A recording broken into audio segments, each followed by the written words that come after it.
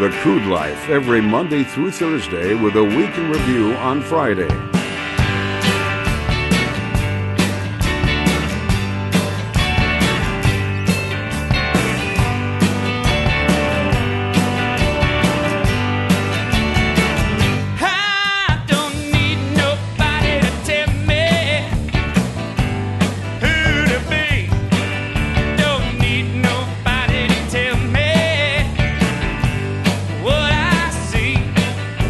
Crude Life Podcast. My name is Jason Spees, the North Dakota Nomad, the Shale Play Prophet. We are broadcasting from the Hatch Coaching Studios. Our entitled intern Provolone is manning the production elements of the podcast. We've got a fantastic program in store for you today. We're going to be talking with John Clark in just a moment or two about some of the OPEC Plus, and this OPEC plus that I keep hearing about. Or maybe there's only two pluses, I'm not sure. But it's one of the more creative titles, I guess. You know, and actually, when you think about it, it's actually quite clever because we're so busy with everything. Just adding an extra plus, that's how lazy people are getting these days. Just put an extra plus on there and add an extra zero to my salary while you're at it, too. And they got it, and they get it. That's what's going on.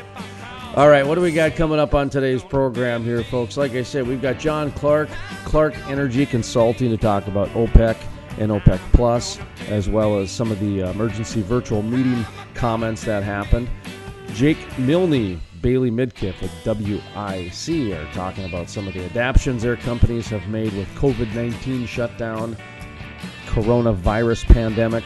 I'm also going to ask them about the healing and helping the coronavirus fight on how the oil and gas industry being deemed essential industry, if you will, and, you know, being so close to Colorado, I'm always curious, not trying to stir the pot. It's an actual legitimate journalistic question when a governor of a state comes out publicly and proclaims a war on oil and gas. His words, not mine.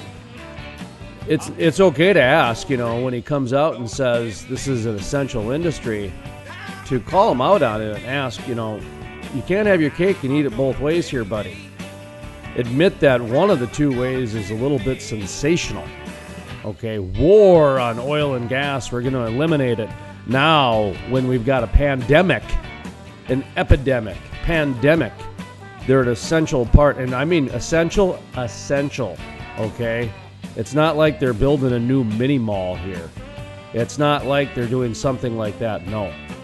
Ventilators, powering the ventilators, distributing the ventilators, making the products that allow the ventilators to move and operate and work. That's just the ventilators. Now we can talk about the masks and gloves and diesel fuel that gets the products and vaccines from point A to point B. Whew. I'll tell you, we could do a whole show on that. We could do a whole week on that. In fact, that's what we should do. We should do a whole week on that. Provolone, get my idea folder out. Oh, there it is. That's right. You're not even here today. You're teleconferencing this sucker in today. By the way, am I doing all the work now? We live in a digital world here, man. You can pick up some of the slack here. Oh, it's COVID-19 shutdown. I got to work remotely and Zoomly and things like that. And by the way, we got a story coming up I saw about Zoom, how a congressman wants that over. We got Zoom bombs going on. So that's what we call the tease, folks. That's what we call a tease. Headlines coming up a little later in the program. Like I said, John Clark's going to join us in just a couple minutes here. Jake Milne and Bailey Midkiff with WIC going to talk about some different energy-related topics. And then, of course, coming up a little later in the program, our daily radio update on the podcast, Josh Swanson will join us.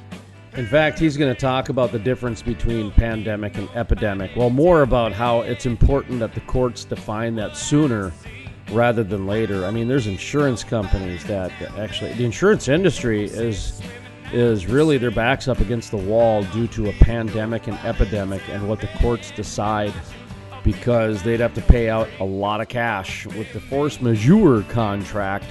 Check it out. It started with the NBA. Some writers talked about it with the NBA in terms of if the owners were going to implement the force majeure clause in many contracts, which is like an act of God, and a lot of times flooding with agriculture.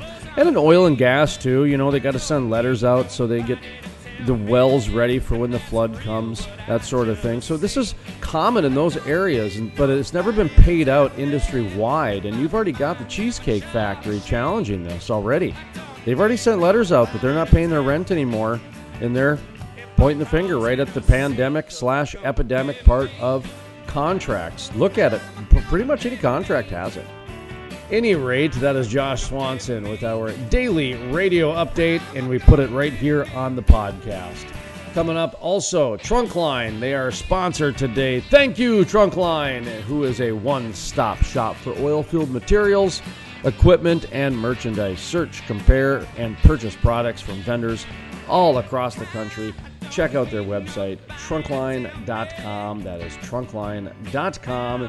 And you can even buy some coffee there as well. I know they got coffee as well as rigs and drill bits and all kinds of different things. Solar pumps even. Trunkline.com. Folks, check out our March Madness tournament. It's over. Swan Energy has defeated Target Hospitality in the finals. Go to thecrudelife.com. Check out our show page here for the podcast, and you can take a look at their road, how they made it all the way from the very early stages to the finals. But they were a 1 seed, so they were favored to begin with. So congratulations at Swan Energy, the national champions in the 2020 March Madness tournament. All righty, what else do we have going on today, folks? Is John Clark ready? I'd like to go to John Clark. If we could here, please, because let's find out what's going on with OPEC, OPEC Plus, OPEC Plus. I'm not even sure what that is. So, John Clark, Clark Energy Consulting, coming up in just a moment here, folks. I got to take a quick pause, grab a quick cup of coffee before we talk to John Clark. See you in about 30 seconds. I don't need nobody to tell me how to give. The Crude Life, every Monday through Thursday with a week in review on Friday. Like a sail, I don't need nobody to tell me if I should die or live, 'cause I'm gonna be me. I'm gonna be me. All right, now we're going to join John Clark with Clark Energy Consulting. Of course, there was a OPEC meeting, and I'll tell you, I got to be honest here. I've been so busy with things. Our phone and our emails have been so busy because people are trying to separate themselves from the noise out there. There's just so much information, and there's no sports going on, so people are just inundated with news and trying to consume so much. I didn't even know there was a meeting going on. I think I knew about it, but I wasn't sure, and so I just thought I'd bring in John Clark. And John Clark with Clark Energy Consulting. How you doing today? Hey, Jason. Doing well. How are you? Oh, not too bad. I just, like I said, man, I'm so busy trying to keep up with everything because in my world, I don't know about your world, everybody is trying to separate themselves from the noise out there because everybody and their brother and their sister literally are on social media because they got nowhere else to go and nothing else to do type of a thing. And there's some people that are getting together and apparently having emergency meetings and all these other things. So how can somebody, stand out a little bit? Well, get a hold of John Clark and figure out what's going on with OPEC. So let's talk a little bit about the pricing and how people can utilize today's information. Sure, Jason. Yeah, thanks for the intro. It is interesting, and now more than ever, especially while people are staying at home due to the outbreak, there's so much news and so much information that comes out. Sometimes it's hard to know, what's true, what's rumored, and so today I'll talk a little bit about what happened with the OPEC meeting. So the Organization of Petroleum Exporting Countries met today in an emergency virtual meeting and agreed to an outline of an unprecedented production cut of 23% or 11 million barrels per day. That would be the largest cut in history. But many analysts are suggesting that it could fall through if other nations don't agree to cuts as well. You may have heard the term OPEC Plus. That would be the original OPEC members plus Russia, and the new term that's been coined OPEC Plus Plus, which would be that same OPEC Plus group. In addition, the other nations like the U.S. And so really we need some more clarity on this outline of an agreement that came out today. What happened with oil prices? The report came out at 10 a.m. Central. Oil prices jumped on the news. And what often happens, as I do follow the oil futures market, there's something called buy the rumor, sell the news. And so what happened is oil jumped on the news and sold off. I think it jumped double-digit percentage and then sold off like 9% after the report came out stating that it was just an outline to an agreement. And so the current situation, so tomorrow, Friday, is the G20 Energy Summit, and many analysts expect to get more clarity on whether or not U.S. will participate in this global oil production cut. How about when it comes to Saudi Arabia, Russia? Obviously, a lot of people had pointed some fingers at them for, well, they even used the word shenanigans. So did you see anything on that in terms of, was that brought up? Was that addressed? Is it just kind of, we're not going to really talk about it, we're going to fix the problem first? Did you see anything when it comes to Russia or Saudi Arabia? When Trump tweeted, I think it was last week, that he was hopeful that Saudi and Russia would come to an agreement of 10 to 15 million barrels reduction per day, it turns out that he didn't even speak to both parties. So there's been a lot of rumors and speculation. I certainly don't know what's going on within the kingdom and within the Kremlin, but I do know that what I've seen in the past, and this seems to happen during election years. I followed the markets last election year in 2016, and it's really just the last 5 years in the oil extended downturn. I typically say not to trust anything OPEC says. There's oftentimes job owning that occurs where they say, we're expecting to cut, or we hope to cut, and this comes out of the news and people get all excited, but then when the actual cuts do come out, even in the past when Saudi and OPEC have announced production cuts, oil prices dropped. And so it's almost illogical when you follow the markets and follow the news flow. What I've heard is that Saudi Arabia needs about an $80 to $85 per barrel to fix their overall balance sheet, but their break-even production cost is like $9 a barrel.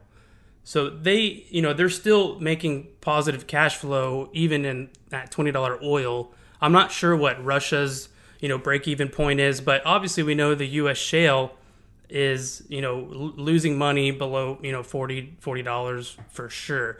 And so in this price environment, we've already seen 120 rigs dropped, or 15% in the past 2 weeks, and some analysts expect that number to fall another 100 rigs in the next month.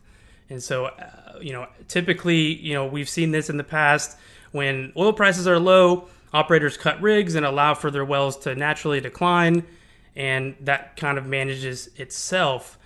But in today's unprecedented supply glut, there have been additional measures necessary that have been talked about, such as curtailing production or even shutting in producing wells. The question is, can the independent producers of America coordinate to shut in production, as the international oil companies can do? Well, the problem is there's about 9,000. I don't know if you knew this, Jason. There's about 9,000 independent U.S. producers.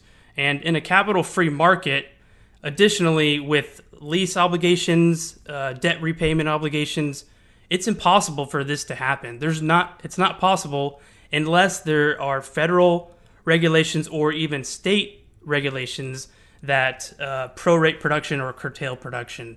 And what I've been hearing is that many of the producers don't want to do that. Part of it is because they have their covenants of their debt they have to pay back, and they still have to make cash flow, or they must drill in order to secure leaseholds so they can drill in the future. And so I think as far as rig count goes, we'll start to see that decline, and that will impact production.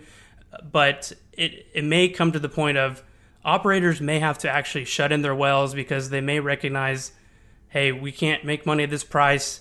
Let's wait and open the wells back up whenever prices look better. So it's certainly an interesting dynamic. The other dynamic, and we saw this in the last supply glut, that we're actually running out of storage capacity. And, Cushing is the pricing point for WTI in Oklahoma.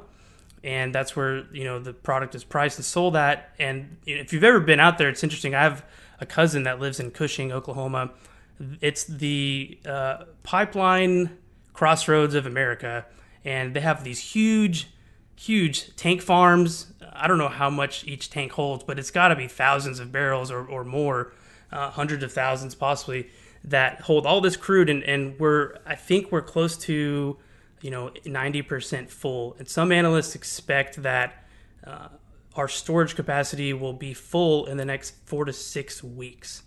And so there actually have been several midstream companies that have even sent letters to producers asking them to curtail their production, which is unprecedented because that goes directly against the pipeline company's interests. They're basically like a toll road, so they get paid, as the oil flows through their pipes, and the more volume that goes through it, the more money they make.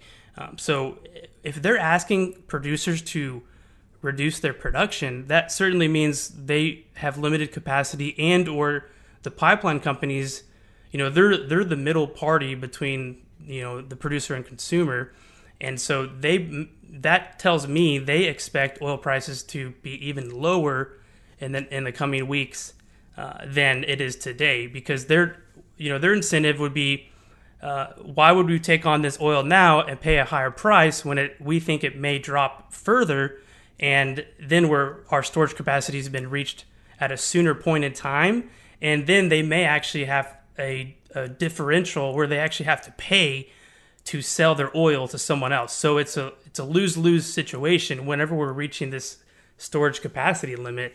And that really goes to tell me that I don't think that even the proposed agreement of 11 million barrels per day cut will balance the oil markets. And many estimate that due to the coronavirus, 20 to 30 million barrels per day of demand has been taken offline. So 11 million barrels per day is not going to cut it. Thank you, but not enough, OPEC. And even if they do cut, we're still faced with a supply glut. I've heard some companies are looking at storage in terms of figuring out ways to, turn their storage units into oil storage during this, because the refineries are full. And I don't know the science behind it, but I know that there are people doing blueprints and drawings right now because of the issue that you're talking about. The refineries are full, storage is about ready to be completely at capacity. So there are some people who are looking at, hey, I'll become a storage facility for oil for a while if that's what it takes. You bet. I mean, because there is going to be a little bit of a trickle coming still. It's not like turning the spigot off. And when you're full, you're full. So we'll have to keep an eye on this story because there's definitely more to it, and it's not over yet. But I do want to ask you about tariffs coming out of this OPEC Plus meeting. It seems like there's more questions than answers so far, John, and you're not the only one. I got an email from Senator Kramer while we were talking, and he said the same thing, very similar. I'll read you his comments here.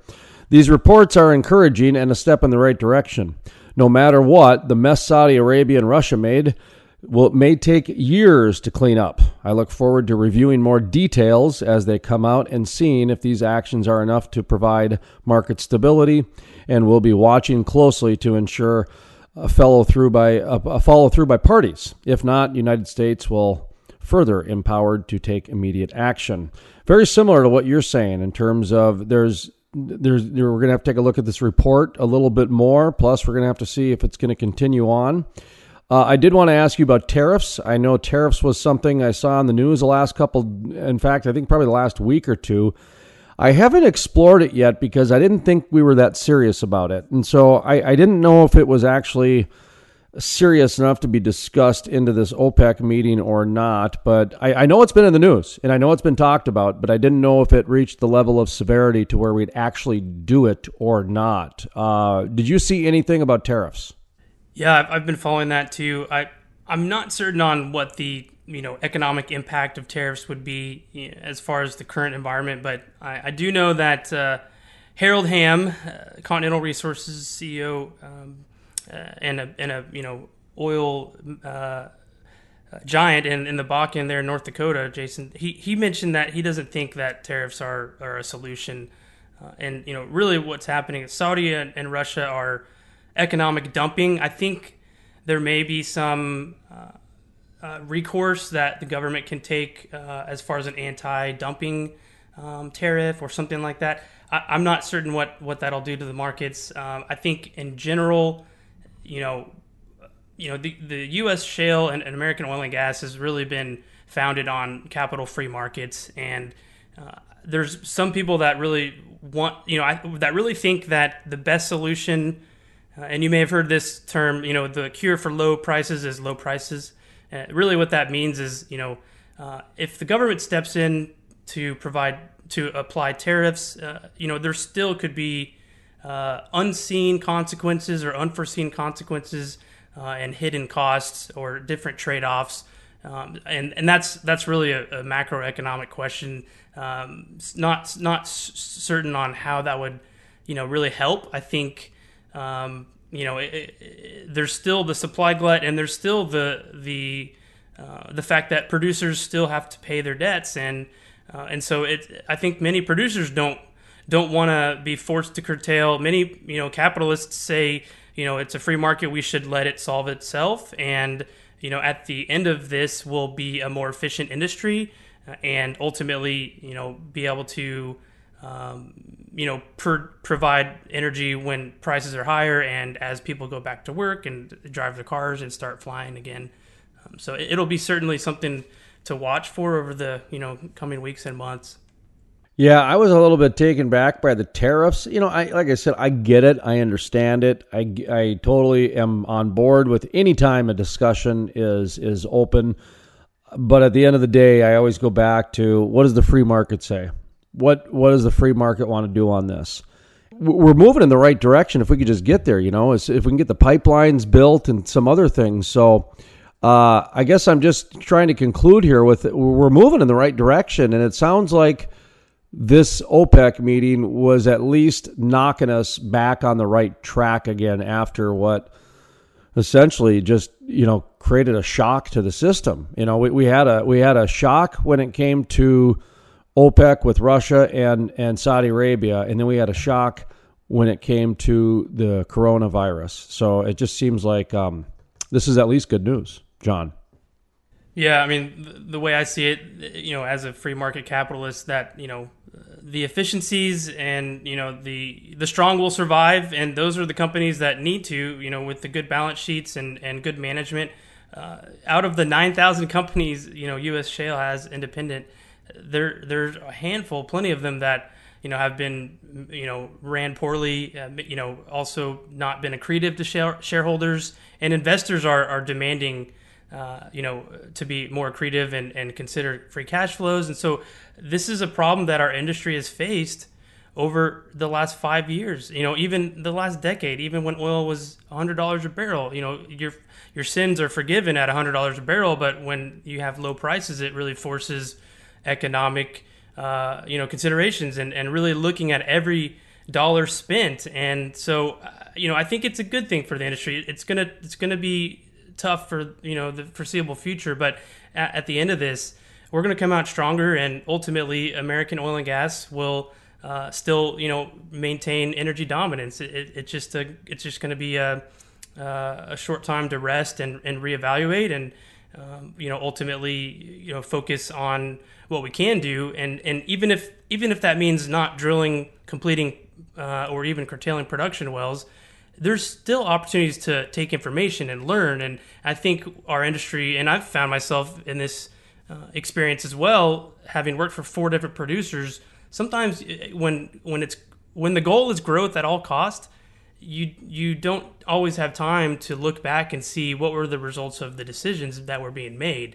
And so now we have time for pause, and the industry can really look at, how can we do better and continue to evolve and transform and leverage technology, efficiencies, learnings. That has been really the crux of the shale revolution. And so we're continuing to evolve. That's just part of the capital free market process. Thank you, John Clark with Clark Energy Consulting. I'll tell you what, let's go to the next interview because I see they're already buzzing in. So Provolone, let's patch them through. Jake Milne and Bailey Midkiff with WIC, that's Williams Insulation Company, William, not plural, William Insulation Company, otherwise known as WIC. Jake Milne, Bailey Midkiff, they're out of the Wyoming offices out there. Going to chew the fat a little bit about the COVID-19, but I do want to ask him about the essential energy portion here about the oil and gas industry. All right, I'm getting a thumbs up from Provolone. So let's go ahead and patch them through, get a mic level check, do all that fun stuff, and get rolling along, moving. Thank you, Provolone. Jake Milne, WIC. Bailey Midkiff, WIC. Excellent. Thank you both for joining me here today. We were just talking quickly about the nice weather that is approaching. We've got, for those folks listening, we're recording this right before Easter. So, you know what, guys? We should probably wish everybody a happy Easter and a happy spring and everything. What do you think, huh, Jake? Are you up for that today? Friday. Absolutely. Amen. Happy Easter to everyone. Too bad the whole country shut down, but it's probably haven't seen anything like this since back in World War II, really. You're probably right on that. And the thing that I talked about this morning on the Black Hills Radio, I do a weekly radio update with Black Hills Radio. It's got Newcastle and Gillette and Belle Fourche involved with the radio stations. And we talked about how there's some communities actually having the conversation of whether police officers are going to break up Easter Sunday masses. And I'd never thought I'd live in a world where we would be having that public discussion or not. Can you believe it? I mean, I know the Catholic churches here in Casper, they're letting people come in, but it's all outside and it's one family at a time going up to get communion. And, at least that's what I've been told is going on here. Yeah, it's different. A lot of people are embracing the online side of things, of course. And I've seen some articles on how to worship on Sunday, and it's just another sign of the times that we're going through. And last time we spoke, Bailey Midkiff, you were out there doing outside sales calls. You'd show up to somebody's office and there'd be a sign up that says, nobody's around today, appointment only, and everything. How about a little update from the outside sales world, if you wouldn't mind? Is that still a thing, or is that kind of slowed down a little bit? I think it's grown a little bit. I had one today. That's good to hear. Right?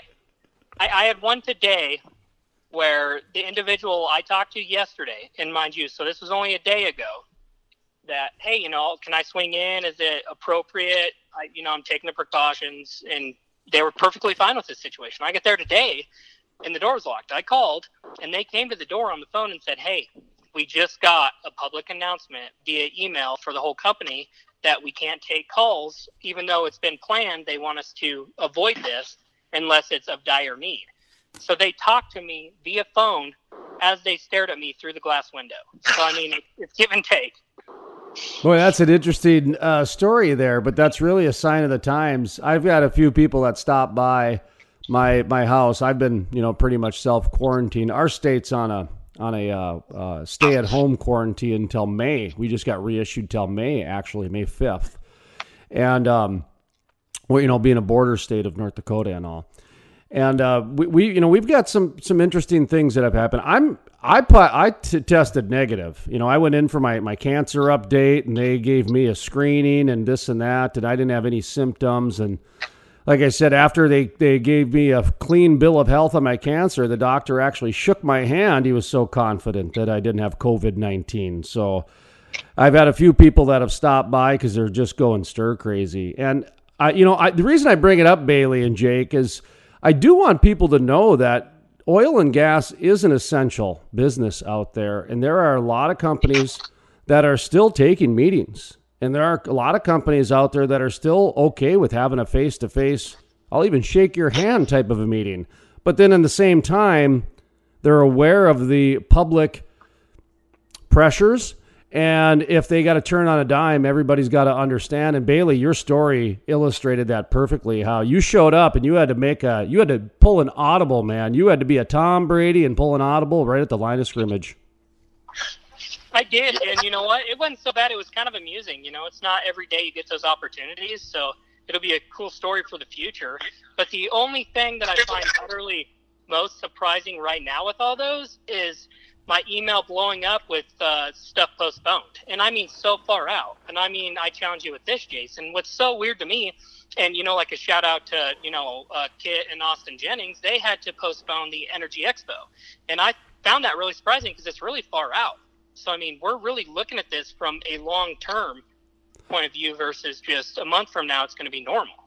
Jake, how about you? Go ahead. How about you at your workplace? You're a guy who takes meetings. You're in charge of expanding the company's dream and goal, keeping an eye on the day-to-day operations, but at the same time, making sure that when Bailey's out there putting business on the books, you got to make sure you guys can deliver. How are you guys doing at the home office? We're doing all right. It's been up and down, comes and goes. It's like seeing, just like you said, project cancellations and delays, but we're still seeing bids come in, so that's good. And on the note of the expo getting pushed back and the long term of it, they're even talking about increasing the absentee ballots in Wyoming, and that's that it doesn't come until election. When the election's not till the 8th of August, I believe. And so they're talking about making changes there, and a lot of vendors and clients are still sending out notices. This is our new deal. You got to fill out this questionnaire before you come to our location, send it into safety. And then ISN and those other third parties, they're requiring us to create new COVID-19 procedures, and it's still very loud and out there. That's for dang sure. Well, that's the one thing I've noticed more than anything is that nobody has any answers. And yesterday, again, we're recording this right before, basically it's Good Friday, so right before Easter Sunday. Yesterday was the OPEC Plus, and then I realized there's an OPEC Plus now. I mean, I didn't even realize there was an OPEC Plus, and then they pull out the OPEC Plus. So that was confusing. But then all of a sudden, they have this big meeting, and there was a lot of positivity, but at the end, everybody says, but we still got to read it and make sure they follow the schedule, so we're not really sure. So we've got uncertainty there. Nobody really understands the COVID-19 uncertainty. I'm supposed to MC the Bakken Barbecue. That's still on in the first part of June. But as you mentioned, Austin and Kit Jennings, who have been doing the Energy Expo for 20-some years, they've already pushed it back to September.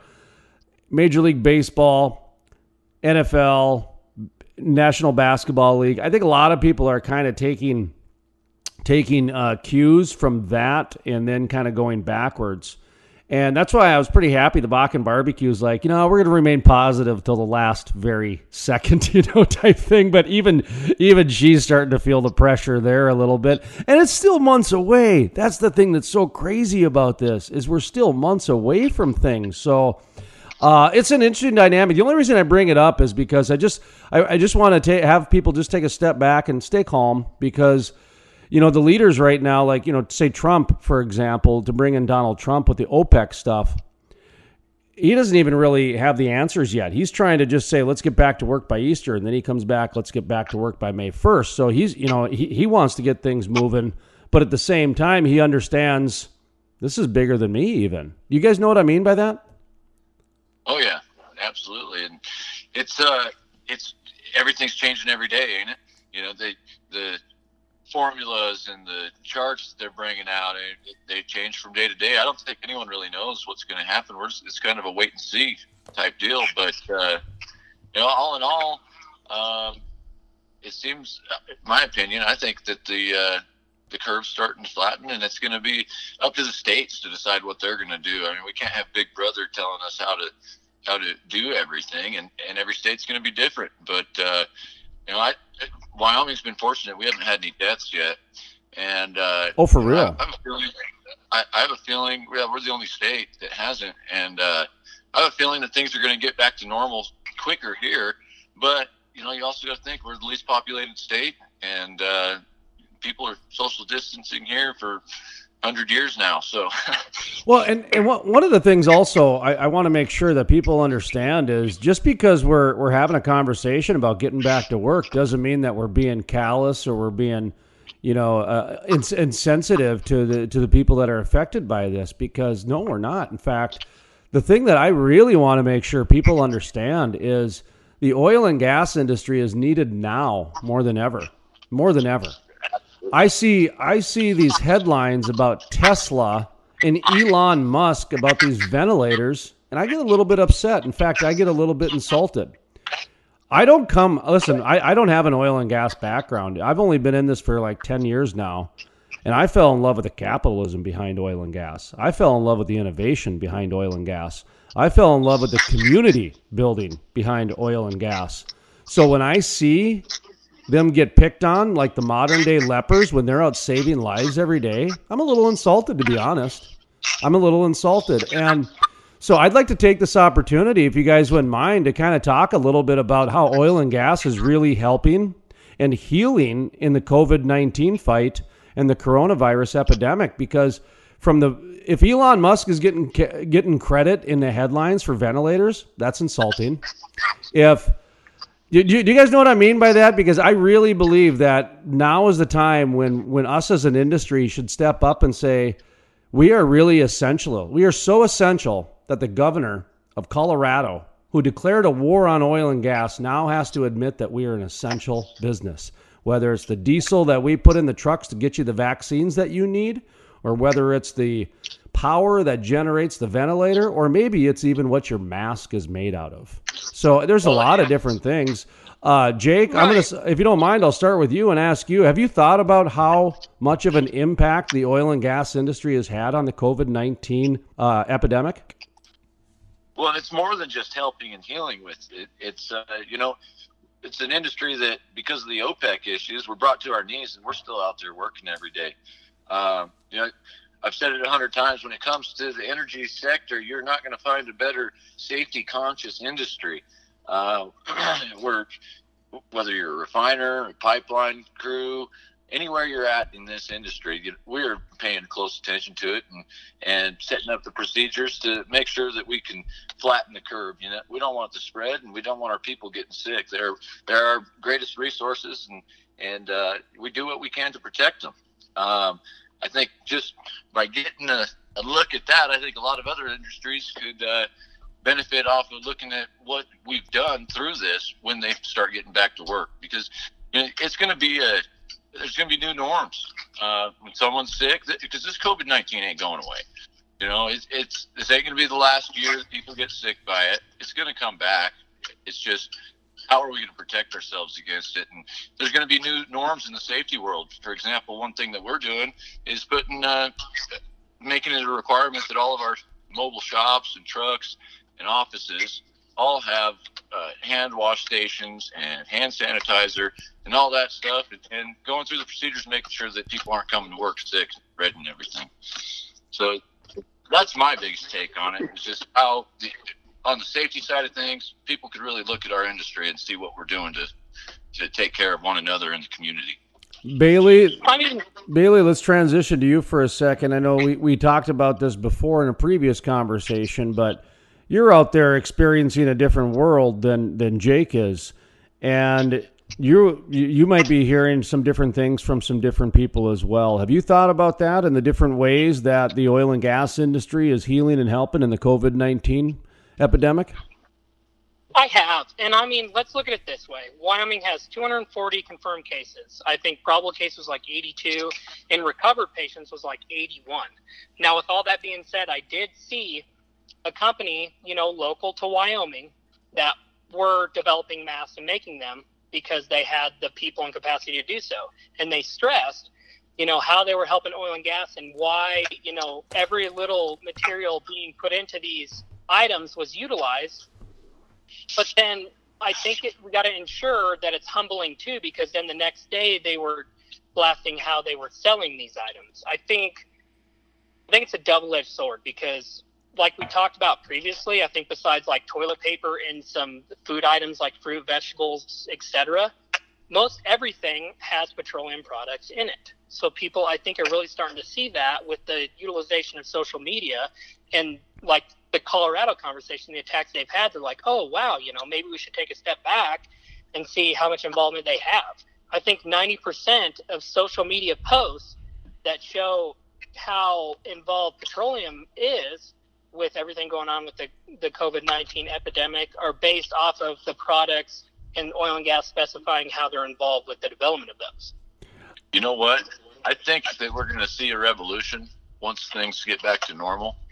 I think we're going to start seeing a lot of this manufacturing come back. Just, it's been proven time and time again that we can do it. Sending it all out overseas, I think it's all going to come back because we've got mom and pops putting things together. Today I bought some hand sanitizer at the truck stop, and it's in a bottle like those 5-hour energy bottles. The American companies are great, and the American people are great, and I think it's going to end up being beneficial. Horrible that people have died and that people have gotten sick, but I think we're going to see an American revolution here with the manufacturing industry, and I think that's going to do nothing but help our industry. It's going to be interesting to see what the new normal is going to be because the pullback has been so extreme that they almost can roll out a lot of different plans and, to where we've already seen some senators in Congress put a halt on the Democrats who have openly said, let's take advantage of this to roll out our new deal and different things like that. And it's really too bad when they start playing politics on something like this because at the end of the day, the oil and gas industry is still the only industry that's added jobs over the last decade. And that's the one thing that it's very difficult to have a conversation about oil and gas these days without somebody automatically putting it into the political world. And that's one of the reasons why I wanted to have the conversation about how the oil and gas industry is really healing and helping the fight for COVID-19. I mean, here you got Bailey going out there doing his part. He shows up to a meeting and he's got to participate in a meeting like he's a prisoner at the local jail through the glass. And did you have to pick up the phone, Bailey, and talk through that too? I mean, it's just kind of, but it's the way things are, and we're okay with it. And we can joke and we can laugh about it because we're trying to look at the bigger picture here. And to me, the bigger picture still involves oil and gas. And I understand that there was a lot of pork put in the recent bailout, whatever that was, the CARES Act, that really took care of wind and solar. Okay. I mean, it really did. In fact, I just saw a headline yesterday that talks about, oil and gas is tanking while wind and solar are taking off. Well, that's just so unfair. And that's just not even a correct narrative. And in fact, how is wind and solar already getting the money before the American people? This is not right on so many different levels. But the big picture is that you can't do any of it without oil and gas. So as much as they demonize oil and gas, it's still, 92 to 96% of our daily lives, from our toothpaste to our toothbrush to the cars we drive. I don't see that reducing down to less than 40 or 50% in our lifetime. So I still think oil and gas is going to be around for a long time, guys. Oh, yeah, absolutely. And it's, and it shows how strong our industry is because we don't get those special subsidies that the wind and solar get, and we continue to fight through it. We'd be a lot further ahead if we did. And if there is some out there, I know very little about them. So No, in fact, a lot of the, it's kind of interesting because a lot of the subsidies that are supposed to go to small businesses, like oil and gas people, are actually going to the restaurants first. So even the demonizing that oil and gas was finally going to get subsidized, well, that's turning out not even to be true, because a lot of that small business bailout money, there isn't enough, and it's not even going to trickle down to them. So it's very interesting how this is all playing out. But I do see the oil and gas industry making it through this. And actually, what's going to be great about this, guys, is we are going to be more efficient. We are going to be stronger. And it is going to be a different industry. And that's okay, because that needed to happen. You know, I went through it with the media. I mean, jeepers creepers, you know, you had newspapers that had 100-year monopoly in a town. The internet comes around, and in 10 years, they're filing bankruptcy. That's a paradigm shift, guys. And I've been through that before. And, you know, look at the media. They're still working through it, but at the end of the day, they can get information out there faster still. And that's all they're trying to do. And so in oil and gas, they're still going to try to pump and create products and let the marketplace decide. That's what I love about oil and gas. They let the marketplace decide, and they build communities. And I just don't see that going away. Even as many Greta Thunbergs as they can throw at everybody, I still don't see that community spirit and brotherhood and empowerment going away. The judgment stuff, that only lasts so long. So sorry, guys, I just had to opinionate myself. I had to opine before reflecting over this Easter weekend. Touche, Jason. Touche. So anyway, I don't know if you guys have any thoughts on that as we kind of conclude down here a little bit. Jake, just talk about what's next for you guys, who you guys are looking for partnering with, and then Bailey, will let you give yourself a plug in case anybody wants to get some business on the books type of a thing. But Jake, what are you guys looking for? What's kind of, your next step? Well, we'll look at all the projects really. It's nice to pick and choose the ones we want to go after. We're definitely chasing gas plants big time. While we're on the subject, I heard that the XL pipeline's finally going to come across the border. Canada approved it up there. So that's a good one. And then something that we were looking at today, Bailey and I were talking about, that that large discovery up in Alaska, right next to the pipeline. They're saying that after it's refined, it's going to be over 500 billion barrels of oil. There's a lot of exciting stuff still happening out there, and we're keeping our ears to the ground. How about you, Bailey? Go ahead and give yourself a plug for people in case they want to, have you come by and do one of those between the glass meetings.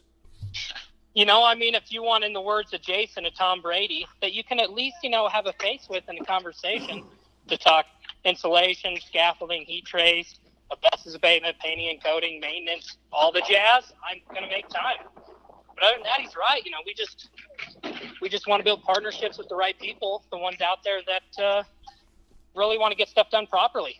Safety, quality, productivity being the main thing. And that's it. We want to align ourselves with people and companies and organizations that have the same ideals and values that we do when it comes to the effort we put into our projects. To listen to the full-length interview, visit thecrudelife.com. Your mind blown, and that's all you need to know. The Crude Life is sponsored in part by Historic, the first full conversion refinery to be built in the U.S. in over 40 years. Innovative, the cleanest, most technologically advanced downstream project ever. The model for future shale basin projects. Groundbreaking. The Davis Refinery.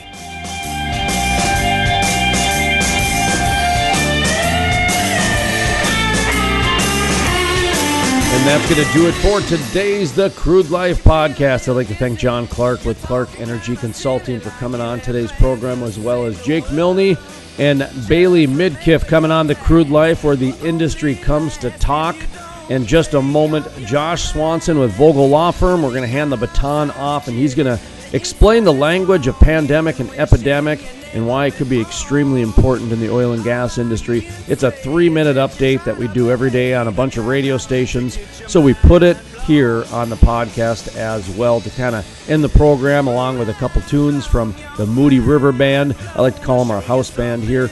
Also, at the Crude Life show page, we have our daily headlines available if you'd like to check those out, as well as our sponsor of the day, Trunkline. Thank you, Trunkline. Trunkline is the one-stop shop for oil field materials, equipment, and merchandise. Search, compare, and purchase products from vendors all across the country. For more information, check out trunkline.com. Also, congratulations to Swan Energy for being the 2020 March Madness Tournament Crude Life Tournament winner. Swan Energy defeated Target Hospitality in the finals. It was an amazing Final Four. Aries Buildings made it, as well as Canine Pipe Inspection, the 13 seed, made upset after upset all the way to the Final Four. But in the end, it was Swan Energy over Target Hospitality. All right, folks, that's going to do it for me today. I would like to one more time thank you very much to Trunkline for being today's sponsor, the Moody River Band for being our music crossover, Hatch Coaching for being our studio sponsor, and the Bakken Barbecue for being our phone line sponsor. From the staff here at the Crude Life Podcast, thank you very much, Provolone. I forgot that. Darn it.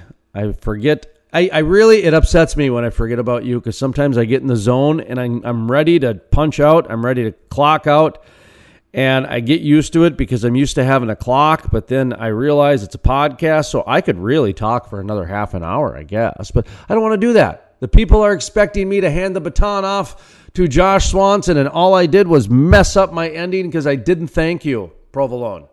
But I need to thank you. I need to, you do a good job, so thank you, Provolone. All right.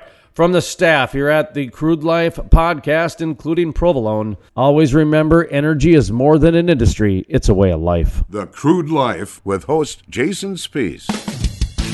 My name is Jason Spees, and this is the Crude Life Daily Update. On today's episode, we talk with Josh Swanson from Vogel Law about how their offices are staying busy while adapting to the COVID-19 shutdown and the coronavirus pandemic.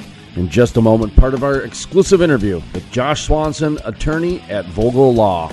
It seems like the term epidemic and pandemic could trigger or get caught up on some things. And that's a really good question, Jason, especially when you take a look at, for example, when did the World Health Organization and CDC declare COVID-19 to be a pandemic? Is that an event that officially under the contract triggers it because that's when it was declared a pandemic versus before that when it was spreading throughout parts of Asia? So that's a really good question, and that is where lawyers make their money as to when do these events occur. And I think, if I'm arguing it, I don't know that I would try to tell the court, well, this wasn't a pandemic or epidemic, Your Honor. I might argue the timeline. In fact, that's what I would probably focus on, depending on the client and the contract, is when did the party have knowledge of the force majeure event being the pandemic, and when was it actually a pandemic or foreseeable? So I think the other end of it that's important, too, is that if you're a party to a contract with force majeure language, to reach out to the other side, because there's nothing that says, typically when we have a dispute, unless there's certain statutory timelines at play, we don't go rushing to the courthouse right away to file a lawsuit. We reach out to the other party and we try to work through it and say, hey, look, I know I can't comply with this contract. This thing is kicking everyone's butt. We know that we got to pay some money.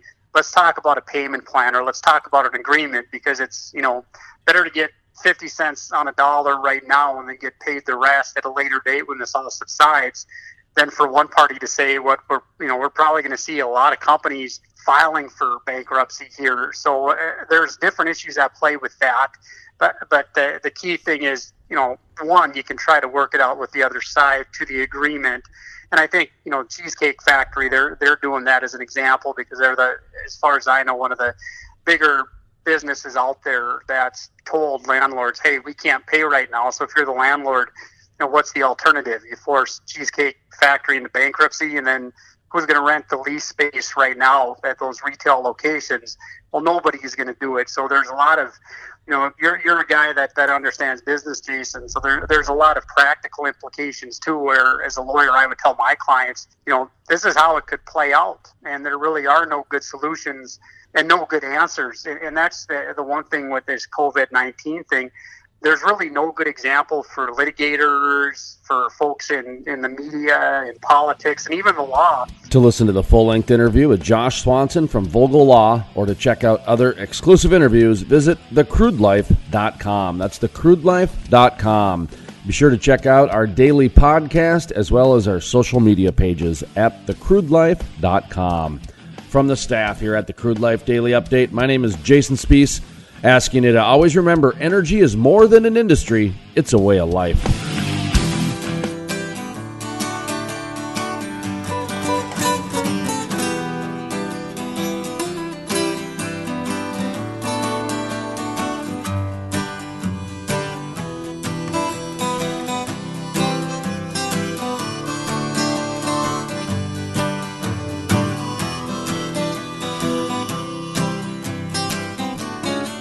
When it's time to put the booze down, find us some solid ground, clean this damn life up, and turn it all around. We got lost in the smoke and drink. We could feel each other starting to sink. It was time to get back to our hearts and stay true. Back to the ways of John and Jude, Graham and Emily Lou.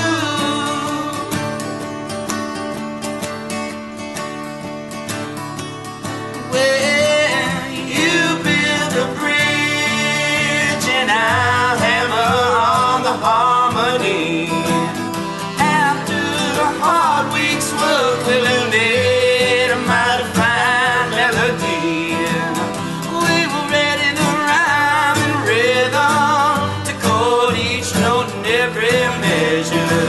Together we will make a rich living, phrasing and composing new lyrical treasure.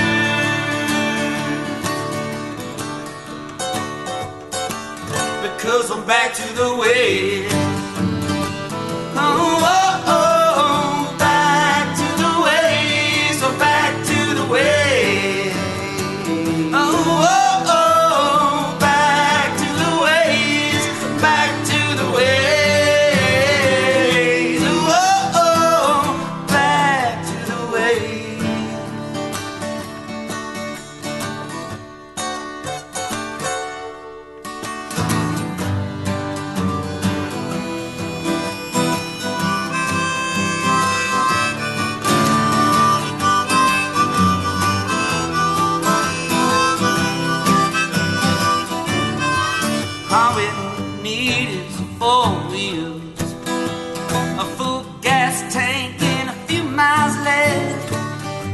All the lonesome souls go, who wrote their songs and living, and now it's our souls left.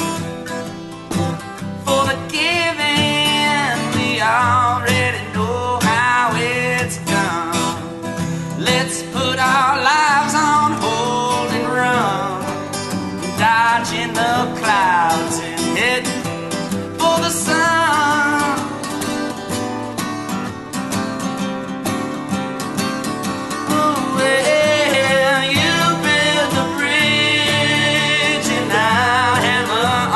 Harmony. After a hard week's work, we'll have made a mighty fine melody.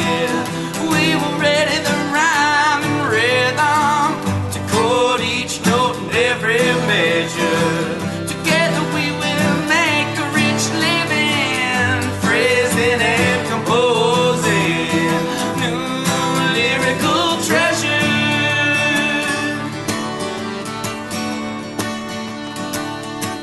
We're back to the way.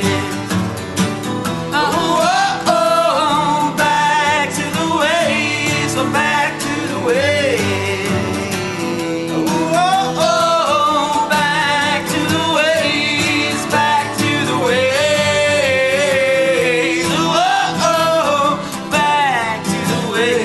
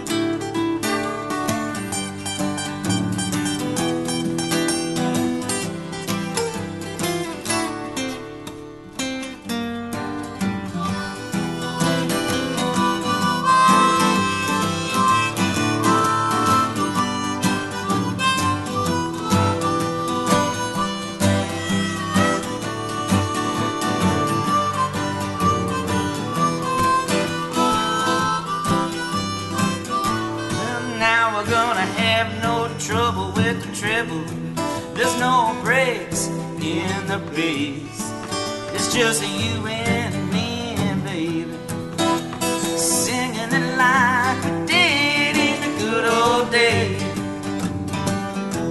Yeah, we're singing it like they did in the good old days, because we're back to the way.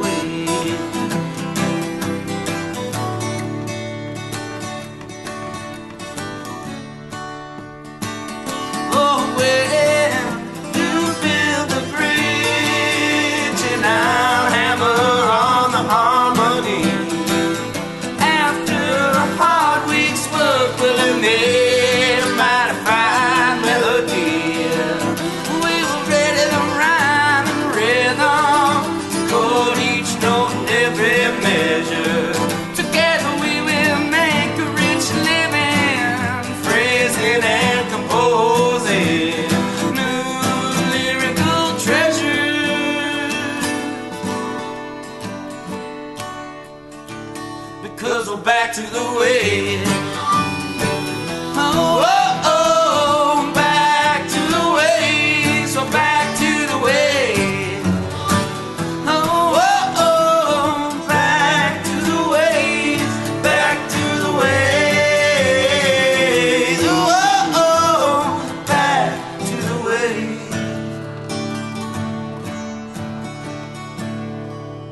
It seems everywhere I go these days, someone is telling me about the success of Hatch coaching. Listen to what professional speaker Mark J. Lindquist has to say. To see Eric Hatch grow his business and then start to share it with other people, I think is one of those great steps in life. You know, what do you do in society? You succeed at a thing, and then you teach other people how you did it. And now to see Eric duplicating his genius across the country, I'm telling you, there's a world changer down the street, and his name is Eric Hatch. For more information, call 701-212-1572 or visit coachingwithhatch.com. That's coachingwithhatch.com. Historic, the first full conversion refinery to be built in the U.S. in over 40 years. Innovative, the cleanest, most technologically advanced downstream project ever. The model for future shale basin projects. Groundbreaking. The Davis Refinery. The Crude Life, every Monday through Thursday with a week in review on Friday.